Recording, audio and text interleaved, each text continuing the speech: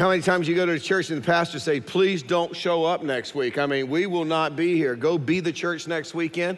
I hope you're planning your party. The other night, I went out with two of my grandkids, and Laura printed up about 40-some flyers, and we went up the street, and we went down another block, and we're getting RSVPs to people to come to our house next week for our party. We have no idea who they are, but we're going to have the best time, and it's a great way for you to begin to build bridges into the lives of the people who live around you. You have no idea where God is going to take it. So don't come to church next weekend. Be the church, celebrate, and let's see what God is going to do. I can't wait to hear the stories that are going to come back. Now, this is the third week of our series that we're calling Multiply. And our goal in this series is pretty simple. It's discover what the Bible has to say about our personal finances. And I'll tell you why this is so important that we take 6 weeks during June and July to talk about this topic, is because as Christians, we have to understand until we align our finances with God's expectations of how we're supposed to handle our finances, we can never be wholehearted followers of Jesus Christ. We cannot be totally devoted followers of Jesus Christ. We can't be all in.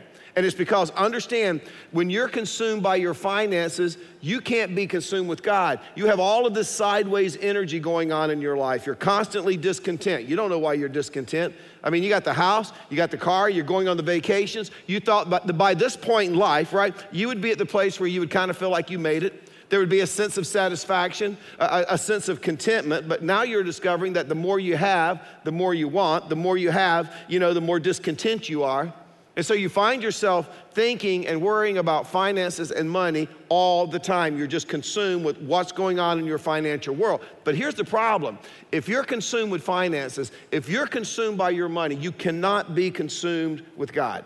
So you got to understand, when you make the decision to follow Jesus, he wants you to submit every area of your life to him. Not just your finances, your marriage, your parenting, your what you do in the marketplace. He wants you to submit every area of your life to him. That means that you're going to have to allow God to get in your stuff.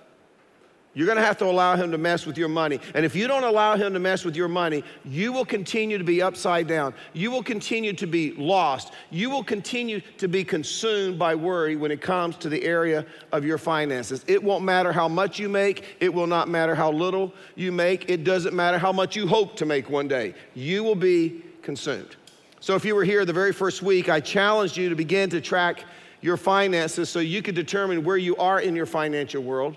Because there's no way that you can get to where you want to be until you know where you are. You got to have a place of traction. You got to know where you are. Many of you have done that. You've come back and shared some stories like, I had no idea I spent that much getting my nails done. I had no idea I spent that much at the dry cleaners. I had no idea I spent that much at Starbucks. And it's just amazing when we find out where our money is actually going. It should never be a mystery. It comes in, you send it out. It comes in, you send it out. Now, last weekend, we asked the question, how does God view our money? In other words, if we can see as God sees, we're much more inclined to do as God said. And we discovered that God sees our money a couple of ways. One, he sees it as a tool, but he also sees it as a test. In other words, how we handle our money reveals what our priorities are in our life. It reveals who we really belong to. And we saw that that's important because remember what Jesus said in Luke 16:13, you cannot serve God and money. You can't serve both. You can serve one or the other, but you can't serve both. It's impossible. Now, this weekend, we're going to ask a question. And here's a question that maybe when you're in your 20s never crosses your mind. Maybe it'll show up maybe once in your 30s. But as you get into the 40s and 50s, and maybe you get the peak of your career and your kids are starting to get out of college, maybe it's a question you begin to ask. But this is a question I want us to think about this weekend. Why do we have so much? Why do we have so much? And my guess is this, is that the average Christian has never really sat down and thought about, why do I have so much? But I got to tell you, how you answer this question will determine whether or not you're going to be able to handle your finances the way God wants you to handle your finances. And I already know what some of you are thinking. You're thinking, Mike, wow, I don't know who you're talking to this weekend, but I don't have that much. In fact, God, I need a lot, Mike, I need a lot more than I have. I want a lot more than I have. And the reason we find ourselves in situations like that where we want a lot more than we have and than we need is because, see, we find ourselves experiencing financial pressure. And the reason that you're experiencing financial pressure is because you and I both know your lifestyle is always bumping up against your income. And we talked about this, when you make $30,000, you spend every penny of it, right? And you think, if I ever get to $50,000, it's easy street. I'm gonna save money, I'm gonna give, I'm gonna be generous. So you make $50,000 and you spend every penny of it. And you think, boy, if I ever made $100,000, I'm gonna save, I'm gonna be generous, it's gonna be easy street, no financial stress, and you get there and you spend every penny of it. The problem is as long as your lifestyle bumps up against your income, it doesn't matter how much income you have. You can make $500,000 a year, you can make $1 million a year, but if your lifestyle is always bumping up your income, against your income, you are going to feel pressure. But see, that doesn't mean that we don't have more than we need. In fact, the issue is we don't have everything we want. It's not a matter of need, it actually is an issue of greed. And as I stated in the first week of our series, man, if you make a household income of $31,400 a year, you're in the top 1% of the richest people on the planet. I mean, drop us anywhere else in the world and we are incredibly rich. And I realize that there are exceptions, but I'm telling you, and this is the part that offends you. I always have to have this part. In 95% of our cases, if we would just ratchet down our lifestyle a couple of notches. In other words, if we just decided that we could get by with 300 cable channels instead of 400, right? If we could just get by with 4 TVs in our house instead of 7. If we could just, instead of having 2 cars that we're paying for, 2 cars that we're leasing, if we could just maybe lease 1 car and drive 1 car that's actually paid for. If we could just have our kids involved in maybe 3 or 4 activities instead of maybe 5 or 6 activities. If we could just wait till our kids, turn 6 before we give them a cell phone instead of giving them a cell phone at 4. If we could just ratchet back our lifestyle, now think about this, we would still live pretty comfortable lives, but we'd also have more than we need. And since that's the case, why has God given us so much? Now, let me just say this. I realize the culture we live in doesn't want us to ask that question. It wants us to ask different questions. See, the question that culture wants us to ask is, why don't I have more? Why don't I have as much as him?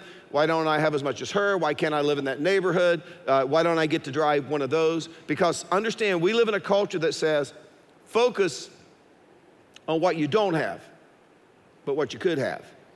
But this weekend, just for a little while, this is what I want us to do. And this is gonna stretch you a little bit, okay? I want us to focus on what we already have. Okay, Monday you can go back to focusing on the old, but you don't have. But just for a few hours this weekend, I want us to focus on what we already have, and I want us to wrestle with the question. Here's the question: why do we have so much? And I'll tell you why this is a fair question. It's because I'm promising you, at one time or another, we've all struggled financially.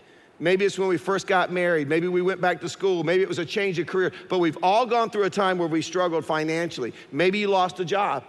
Maybe you got laid off. Maybe it was an extended period of time where you were sick. Maybe it was an unexpected pregnancy. And because of that, see, you didn't have more than you needed. You didn't have what you needed. And when you found yourself in that situation, I am pretty sure of one thing you did not do. You did not pray, God, as you can see, I'm under some financial pressure. God, as you can see, I'm having some financial difficulty. God, as you can see, financially, things aren't working out for me. But the good news, God, is this: I don't want your help. Because God, since I've been holding out on you for all these years, I don't want to bother you now, God. I just wouldn't feel right about it. You would never pray that, would you? You know what you would pray? Regardless of what you've done with your finances, regardless of how you've handled your finances, regardless of whether you believe there's God, Buddha, Confucius, or whatever, you would pray.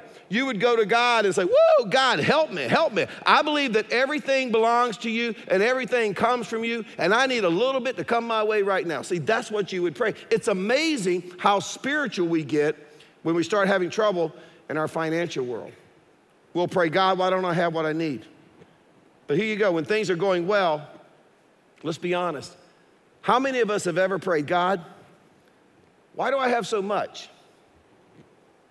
God, I just got a raise. Why do I have extra? God, I just got a promotion. Why do I have more than I need? But this question may be the question that turns your whole financial picture around, and it may be the question that God uses to lead you to financial freedom, maybe for the very first time in your life. So understand, this is the question we should be asking, because if the question that you're constantly asking is, Why don't I have more? I can tell you what's going to happen. Your lifestyle is always going to bump up against your income. And if that's the case, you're going to create in your life an artificial sense of need. Because see, what began as a want, all of a sudden became a need. And you know where I see this a lot, and I'm not just picking on you, it's young families. I mean, I don't know how these young families afford to live where they live. It's taken me 38 years to afford to live where I live, but I'm surrounded by all these young families with children, and I see this with, I have family members and I have friends who have children, but this is what happens. You guys get a house. It's a good house, nothing wrong with a house, but then you start moving up, your income starts moving up, and you're like, man, I don't think our house is adequate, and it's not that you really had any more kids or anything, it's a newer neighborhood, a nicer neighborhood, a bigger house. So what do you decide? I want that house. See, but when you buy the house, even though you just got an income, instead of now there being a cushion, when you get that house, what that want has become a need, because now the mortgage is higher. Now the taxes are higher. Now the utilities are higher. Now the upkeep is higher. And what was a want has become a need. And when want becomes need, even if it's an artificial need, what happens is you never have any margin in your life. You never have any bumper in your life. And it creates financial tension. It creates financial pressure. And then we find ourselves again saying, why don't I have more? Why don't I have peace? Why are we always fighting and worried about money? So here's the better question. Why do I have so much? Why do I have more than I need? Why do I have extra? Now, thankfully, Jesus addresses this question. If you have your Bibles this weekend, Luke chapter 12. If you don't, that's okay. We're going to put the verses up on the screen. Luke chapter 12, Jesus is surrounded by a group of people. He's teaching, and right in the middle of his lesson, someone interrupts him. Let's pick it up in verse 13. Someone in the crowd said to him, "Teacher, tell my brother to divide the inheritance with me." So evidently there's a guy in the crowd that day, and someone close to him has died and has left some money, and he doesn't feel that he's getting his share of the inheritance. And so he says, "Jesus, tell my brother to give me what I deserve." Jesus replied, "Man," or if Donnie Peter was teaching that day, dude, "who appointed me a judge or an arbiter between you? Why are you coming to me with this? This is none of my business." But then Jesus picks up on something and he says this. He said to them, "Watch out, be on your guard against all kinds of greed." By the way, have you noticed that it's really, really easy to spot greed in the lives of someone else, but it's really, really hard to spot greed in your own life? I mean, when we're jealous, we can spot it. When we're full of hate, we can spot it. When we're angry, we can spot it in our own lives, but it is very, very hard for us to spot greed because, again, we learn how to disguise it. We learn how to rename it. For example, I'm not greedy, I'm just careful. I'm not greedy, I'm just a good money manager. I'm not greedy, I'm just conservative. I'm not greedy, I'm just frugal. So Jesus says greed is very, very subtle. Watch out, be on your guard against all kinds of greed. Verse 15, a man's life does not consist in the abundance of his possessions. In other words, what Jesus was saying is our lives don't add up. They don't equal what we own. Now, let's be honest. We know that intellectually. But for many of us, that's not how we live our lives. When it comes to our finances, what do? We make it, we spend it. We make it, we spend it. We make it, we spend it. We make it, we go to the bank, we go to the mall. We make it, we go to the bank, we go to Amazon.com. In fact, if some aliens showed up in a spaceship and observed us, they would go back to their planet and they say, the only way they can survive is make money and spend it. They make it, they spend it. They make it, they spend it. They make it, they spend it. Every once in a while they stop. There's this little hole in their head. They put something there, but then they make it, they spend it. They make it, they spend it. They would just assume that, right? And so it's very easy for us to feel like our lives are simply the abundance of our possessions. So Jesus comes along and he tells this amazing story in verse 16. He says this, the ground of a certain rich man. So he's already rich, okay? He's already got more than he needs. He's already got extra. The ground of a certain rich man produced a good crop. In other words, it was better than normal. So now he's got extra. And because of his extra, he doesn't have enough storage. So it says in verse 17, he thought to himself, what shall I do? I have no place to store my crops. Now, let's be honest. Our heart goes out to this guy, right? And his dilemma. Because see, he assumed the same thing that we assume when we have extra. Well, if I have extra, it must be for me. If I have more than I need, it must be so that I can increase my lifestyle. And before we know it, we're like this guy, like, I got too much stuff. What am I gonna do? I mean, did you realize that the average house built in America today is twice the size of the average house built in America in the 1950s? But what's interesting, the size of our family is decreasing. Our families are nowhere near the same size on average in the 1950s, but yet our houses have doubled. Why? We got extra. If you watch HGTV, and just for the record, I do not, but Laura tells me about it, one of the main things people are looking for is we need more closet space. We've got to have more storage. Why is that? Got extra. Did you know that there's 2.4 billion square feet of storage facilities in America to store all of our extra that we can't fit in our houses that are twice the size of what they were in 1950? We can't get it in our basements. We can't get it in our attics. We can't get it in our garages. Some of you have never parked your car. Be honest, you've never parked your car in your garage because you've got so much extra. See, we can relate to this guy's dilemma. I mean, seriously, our heart should go out to this guy, right? But anyway, this rich guy sits down and he comes up with a plan, which is probably why he's rich to start with. Verse 18, he said, "This is what I will do. I will tear down my barns and build bigger ones, and there I will store all my grains and my goods." By the way, let me just say something. This is the kind of guy that our society loves. This is the kind of guy we would stay up all night and at 3 a.m. watch his infomercial. This is the guy that we would go to YouTube and watch him tell us how to get rich. I mean, think about it. He was wealthy and he got wealthier. I mean, isn't that the American dream? Isn't it to be wealthy and to get wealthy? I mean, in our culture, this guy, he's our role model. In our culture, this is the guy we want to learn from. So he decides, I know how to handle it. I'm gonna tear down my perfectly good barns. I'm gonna build bigger ones, verse 19. And I will say to myself, you have plenty of good things laid up for many years. Take life easy, eat, drink, and be merry. Again, he's smart. He plans for the future. But understand, there's one fatal flaw in his thinking. He was thinking this: since I have X number of years worth of stuff, well, it just makes sense that I have X number of years worth of life. Now, why would he assume that? Well, it's because he assumed that his life was the equivalent of the abundance of his possessions. Now, let me just say something. The problem isn't that this guy was rich. The Bible never says it's wrong to be rich. And I know that's disheartening to some of you young and up-and-coming socialists, but the Bible never says that it's wrong to be rich. You know, you can have a nice house, drive nice cars. You know, you can go on vacations. You can have a golf cart. There's nothing wrong with that. I'll make fun of you, but you can have a golf cart. I don't really care when you get right down to it, right? Nothing wrong with any of that. The problem wasn't that this guy was rich. The problem was he didn't know why he was rich. And my guess is if someone would have walked up and said, "Hey man, why do you have so much? Why do you have extra?" I think he would have probably answered like most of us, "I don't know. I guess it's so I'll have enough for later. I guess it's so I can prepare or take better care of my family. I guess it's because maybe someday I'll need it."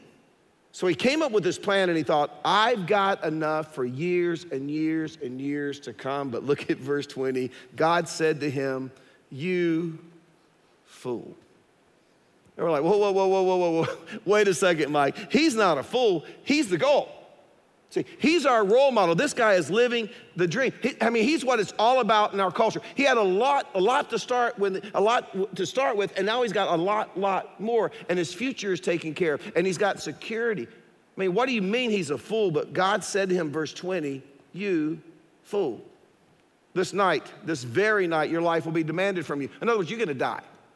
You're gonna meet your maker. Now, here's the question I want you to think about. Who will get what you prepared for yourself? You're gonna die, then who's gonna get what you prepared for yourself? What's the answer to that question? Who's gonna get what he prepared for himself? 2 words. First word begins with S. Somebody. Yeah, somebody else. A little weak, but somebody else, right? So Jesus is saying this: somebody else is gonna get everything you own. Not because you're generous, but because you're dead, right? You're dead. Somebody's gonna get it all, right? In other words, he made the mistake of assuming that an abundance of stuff equates to an abundance of years, but he is wrong. Now you got to hear the moral of the story, verse 21. This is how it will be. Now I'll come back to that in a second. This is how it will be with anyone who stores up things for himself, but here's the kicker, but is not rich toward God. In other words, Jesus says, what happened to this guy is going to happen to anybody who spends their life storing up things for themselves. By the way, nothing wrong with that. Jesus doesn't say there's anything wrong with that. There's nothing wrong with all those things that you have in your life. But if you're not rich toward God at the same time, well, that's a problem. What does it mean to be rich toward God? It means that we invest on this earth, we invest in the things that most interest God. What would that be? Well, we know from the teaching of Jesus, in fact, if you go to the latter part of chapter 12, I think around verses 32, 33, 34, Jesus talks about when you see someone in need, you help them with that need. So that's part of it. That's one of the things that interests God. Do you know what the other thing is? It's the expansion and the spreading of the gospel throughout the world. Remember what Peter wrote, God is not willing that any should perish. That's not what he wants. He wants all to come to repentance.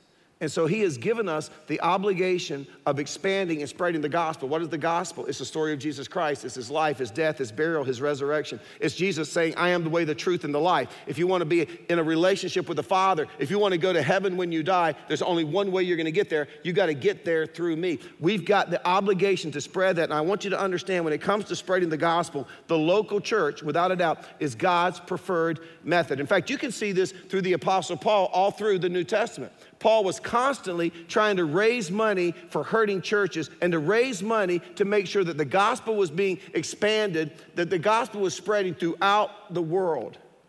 Now, let me just say something about giving because this often comes up. Well, you know, when I help my sister-in-law with her rent, isn't that giving? You know, if I pay somebody's light bill, isn't that giving? Isn't that me? Absolutely. And you can give the Ronald McDonald House, you can give to St. Jude's, you can give to the March of Dimes. Laura and I are very financially engaged with the Helene Foundation that helps single moms with cancer. You should do those things. But this is what I want you to understand. When you do those things, you're helping people in this life now. But when you spread the gospel, you're changing people's lives for all eternity. Understand that, okay? That's why it's so important. For example, when we raised millions of dollars a few years ago to drill wells in the Central African Republic, the poorest country on the planet, we realized one of the main things we could do right now would be to provide clean drinking water. It would change their lives. It would change their health. It would change their children. So we drilled wells. But you know what? You don't want a bunch of Africans from the Central African Republic just to go to hell well hydrated. You don't want that to happen. That's not your goal, right? So what do? You make sure that you follow that up with African pastors and churches that make sure they hear the gospel, because not only can we make their life a little better on this earth today, we can change their eternal destination. Do you see why that's so important? Now, I'm just going to step right out here and say it. That is why you need to make giving to Hope Community Church a priority. The local church is God's preferred method to spread and expand the gospel through the world. Do you know this weekend we have a team in India? We have a team in Alaska. And yesterday we sent our largest mission team ever, a team of 45 college and high school students, to partner with our Agape campus in Port-au-Prince, Haiti, where they will have 3 different student camps. You know what they're going to be doing this weekend in Haiti and in India and Alaska? Sharing the gospel. So that all have the opportunity to come to repentance. That happens because people give. The needs of others, the expansion of the gospel. So you see, the problem with this guy in the parable wasn't that he was rich. The problem wasn't that he had extra. The problem was that he didn't understand why he had extra. He thought it was all for him. And so he missed out on the opportunity to be rich toward God. In fact, look at verse 21. I told you we'd come back to it. This is how it will be. This is how it will be. What's the this? That you're going to die? Let me tell you something. Whether you're rich toward God or not rich toward God, you're going to die. As I've said before, the statistics on death, quite impressive. 1 out of 1, okay? You're going to die. So that's not what Jesus is teaching. The this here in verse 21 is this. This rich man, think about this. This rich man experienced total loss. He lost everything that he had accumulated in this world, and at the same time, he had nothing to show for his life in the world to come. And because of that, it was a total and complete loss. We talked about this last weekend. What we do with our temporary stuff, our temporary wealth in this life, somehow is going to impact what heaven is like for each of us. And to be honest, I don't know exactly what that means. The Bible's not very specific, but the Bible clearly teaches that it is very, very short-sighted for us to live our lives thinking that our extra is just for us. But see, that's what happened to the guy in this story. And because of his greed, when he died, it was a total loss. He missed his opportunity to be rich toward God. So understand, when I have more than I need, it's not for me. It's so that I can invest in things that most interest my heavenly Father. Needs of others, expansion of the gospel. Let me ask you a question. If that perspective was the frame of reference for all of your financial decisions, would your life look different? I mean, what if every financial decision you made was based on, God, I've got extra, thank you. Thank you for the raise, thank you for the promotion, thank you for the bonus. Not what am I gonna do with it? What if the question was, God, what are we going to do? God, what are we gonna do? I mean, can you imagine how that would change your finances? Because here's the problem. Most of us, by the time we get extra, it's gone. So you come home from work and say, honey, you won't believe it, I got a $500 a month raise. Oh! Let's buy that car we've always wanted. It's gone. Honey, I just got a $7,000 bonus. You want to give some to the church? No! Let's take that dream vacation. We've never gone on. Gone, see. Some of you, be honest, you spent your tax return before you got it, didn't you? You saw that little commercial on TV, said, don't wait till it comes in the mail. We'll give you a loan so you can spend it right now. It was gone by the time some of you got it. But what if we began to think the way that Jesus is teaching us to think? What if the first thought that crossed our mind when we discovered that we had extra was, well, it's obviously not for me. I already have enough. So there must be a need somewhere. Is there a person in my life? Is there a situation? Is there a kingdom need that I'm not aware of? Where is the need? And I'm telling you, if you would have been thinking this way for the past 5, 10, 15 years, your personal finances would look completely different today. Because see, when you start thinking this way, your lifestyle quits chasing your income. See, ooh, there's some income, get it. There's some income, let's chase it, right. And when our lifestyle quits chasing our income, see, everything changes. And this is why you've heard me say, and we'll talk about this later on in the series, when it comes to your finances, you give, you save, you live on the rest. You give, you save, you live on the rest. Some of us, we've been given so long, we don't even know it. We don't even realize we have it. It's kind of like the government taking it. You don't ever see it, right? You give, you say, you're rich toward God, you give. You're rich toward yourself, you save. All kinds of proverbs. We'll see this coming up in a few weeks. And then you adjust your lifestyle so that you can live within your means. And I'll just tell you, if you were to begin to prioritize your finances this way, it will break the power of greed in your life. And I tell you this, you may not see it, but it's there. And the evidence of greed is the artificial pressure that we begin to feel because, see, our lifestyle always increases as our income increases. And when that happens, our wants become needs, and even though it's just really an artificial need that we've created. By the way, just so you know, this is why the Bible teaches percentage priority giving. Percentage priority giving says this: I am going to pick a percentage. The Bible teaches 10%. Now I know some of you would be theologians like, oh, well, that doesn't really teach it in the New Testament. You don't want to know what the New Testament teaches. I mean, in the Old Testament it said, you shall not commit adultery. Jesus came along and said, don't even lust. Let's raise the bar. The Old Testament said, don't commit murder. Jesus came along and said, don't hate. Let's raise the bar. You wouldn't even want to know what Jesus had to say about generosity, right? But let's just say 10%. I think that's a good place to start. Maybe that would just be ridiculous. Maybe you couldn't do that. But maybe it's 3%, 4%, whatever it is. You pick a percentage and you say, I am going to be rich towards God first before I spend it on anything else. Now here's the key part. And then I'm going to adjust my lifestyle. I'm going to learn to live within my means. It's the only way it will ever happen. Let me tell you something. I'm in a pretty sweet spot in life. And I should be. I've been doing the same thing for 38 years. You stay in a job long enough, 38 years, you're probably going to be in a pretty good spot. Our kids are out of college. We're in a pretty good spot. I'm in a position in my life, I could afford a beach house. I could afford a mountain cabin. But I couldn't do that and be as generous as Laura and I want to be. I could afford a boat.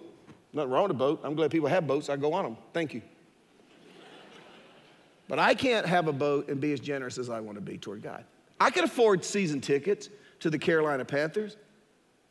I would never do that because I don't like them. I can't stand them, actually. I'm a Dallas Cowboy fan. I really do believe the hole in the stadium was so God could watch his team play. I get that. I really believe that. I'm a Dallas Cowboy. I could afford them. I could afford a bunch of seats if I wanted them. But I couldn't do that and be as generous toward God as I want to be. This is what I want you to understand. That's how many people here afford to be generous. You're surrounded by some people who've learned you give first, you save, and then you ratchet down your lifestyle. You learn to live within your means, which means you have to say no to some things. Now, that is not the way most Americans think. Most Americans give this way. You increase your lifestyle as your income increases. And if there's a need, you hear of a need, there's a hurricane, an earthquake, some kind of catastrophe. See, out of guilt, sometimes out of emotion, you will write a check and think, oh, I am so generous. I gave $50. I gave $100. I gave $200 to this need. Let me tell you something. You are not generous. You are as greedy as you can possibly be, and it's because, see, your lifestyle hasn't been impacted by your generosity. And until our lifestyle is impacted by our generosity, according to Jesus, don't shoot me, I'm just a messenger, we are greedy. And we're greedy because, see, we assume that any extra we have, well, it must be for us. And then we'll try to squeeze out a few dollars every once in a while to throw God's way. But God says, no, that's not the way I want it to work. As my follower, he says, I want you to be rich toward me first because I was so rich toward you. I gave you my son so you could have salvation. I gave you my son, my most precious possession, so that your sins could be forgiven. I gave you my son so that you could be reconciled and restored back into a relationship with me. And you get to go to heaven when you die. And if that's not enough, I allowed you to live in one of the richest areas in the richest country on the planet just so you could have extra. So God says, I want you to be rich toward me first. And I want you to pick a percentage. It's because when you lock in on a percentage, one, it'll force you to be systematic. Second, you'll have to prioritize. And when you do that, see, you knock your lifestyle back. And when you knock your lifestyle back, I'm telling you, the power of greed is broken in your life. And when that happens, you're free. And some of you, you're feeling guilty right now. That's not my goal. I kind of like it that you're feeling guilty, but that's not my goal. That's not my goal. This has nothing to do with guilt. You know what this is about? Better planning. This is about handling your finances the way God wants you to handle your finances. In fact, I want to just tell you this. When you become a percentage priority giver, you won't feel guilty anymore. Laura and I just sat down Friday. And we've been doing this tracking thing before you guys. I asked you to do it. And so we sat down, and she's got these little pie charts, you know, and it shows where we are. And we're looking at the rest of the year. And I'm not bragging. I'm just telling you, we don't miss it. We're going to give almost 30% of our income away this year. About 20% of that's going to come back to Hope Community Church because we believe in the mission and vision of Hope Community Church. But there are some charities we support, the Helene Foundation, the Hope for Haiti Foundation. You know, we got relatives just like you that from time to time they need some help. You know, the poor you'll always have with you. We have different things that we're involved in.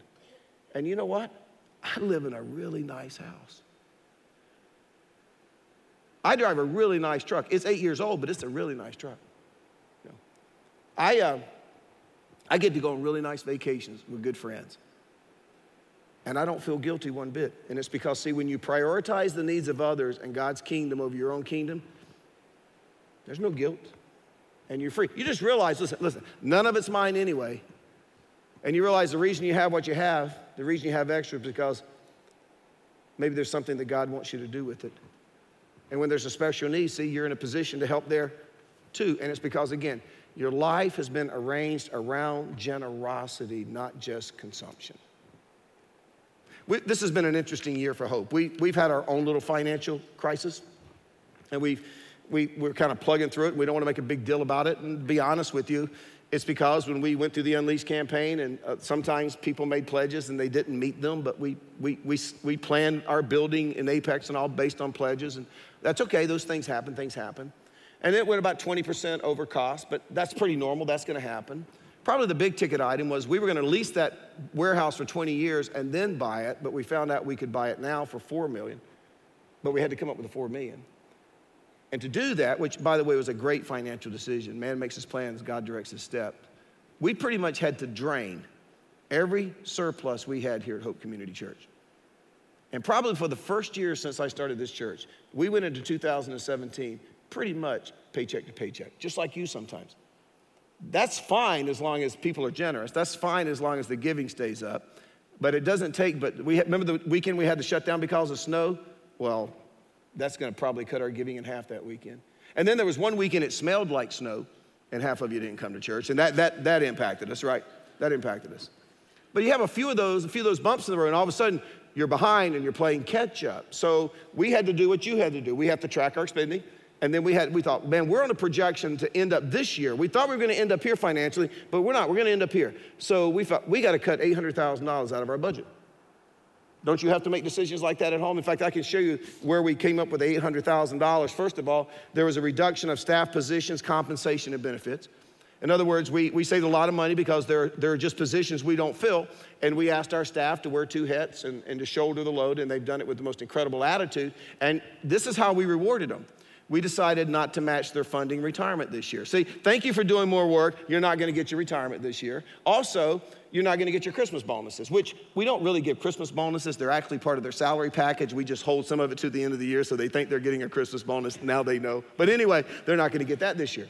But doing that benefits, basically our staff is gonna bear the brunt of this. We saved about $485,000. And then a decrease in general ministry programming and operation expenses. We found out where we could save about $334,000. We won't be as effective as we were planning on being in spreading the gospel.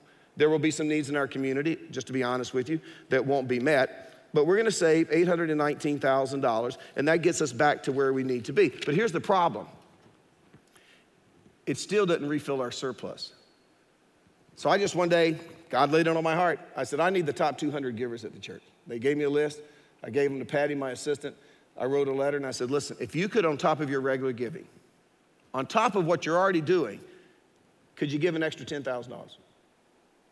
And as that comes in, that will rebuild our surpluses and we will go into 2018 smooth sailing. So far, about 60 have responded. But what's really impressed me has been the attitude. I've had people stop me at the pool. I've had people come to my door and say, thank you. Thank you for making us aware of the need. We're more than happy, and it's because they believe in the mission and vision of Hope Community Church, right?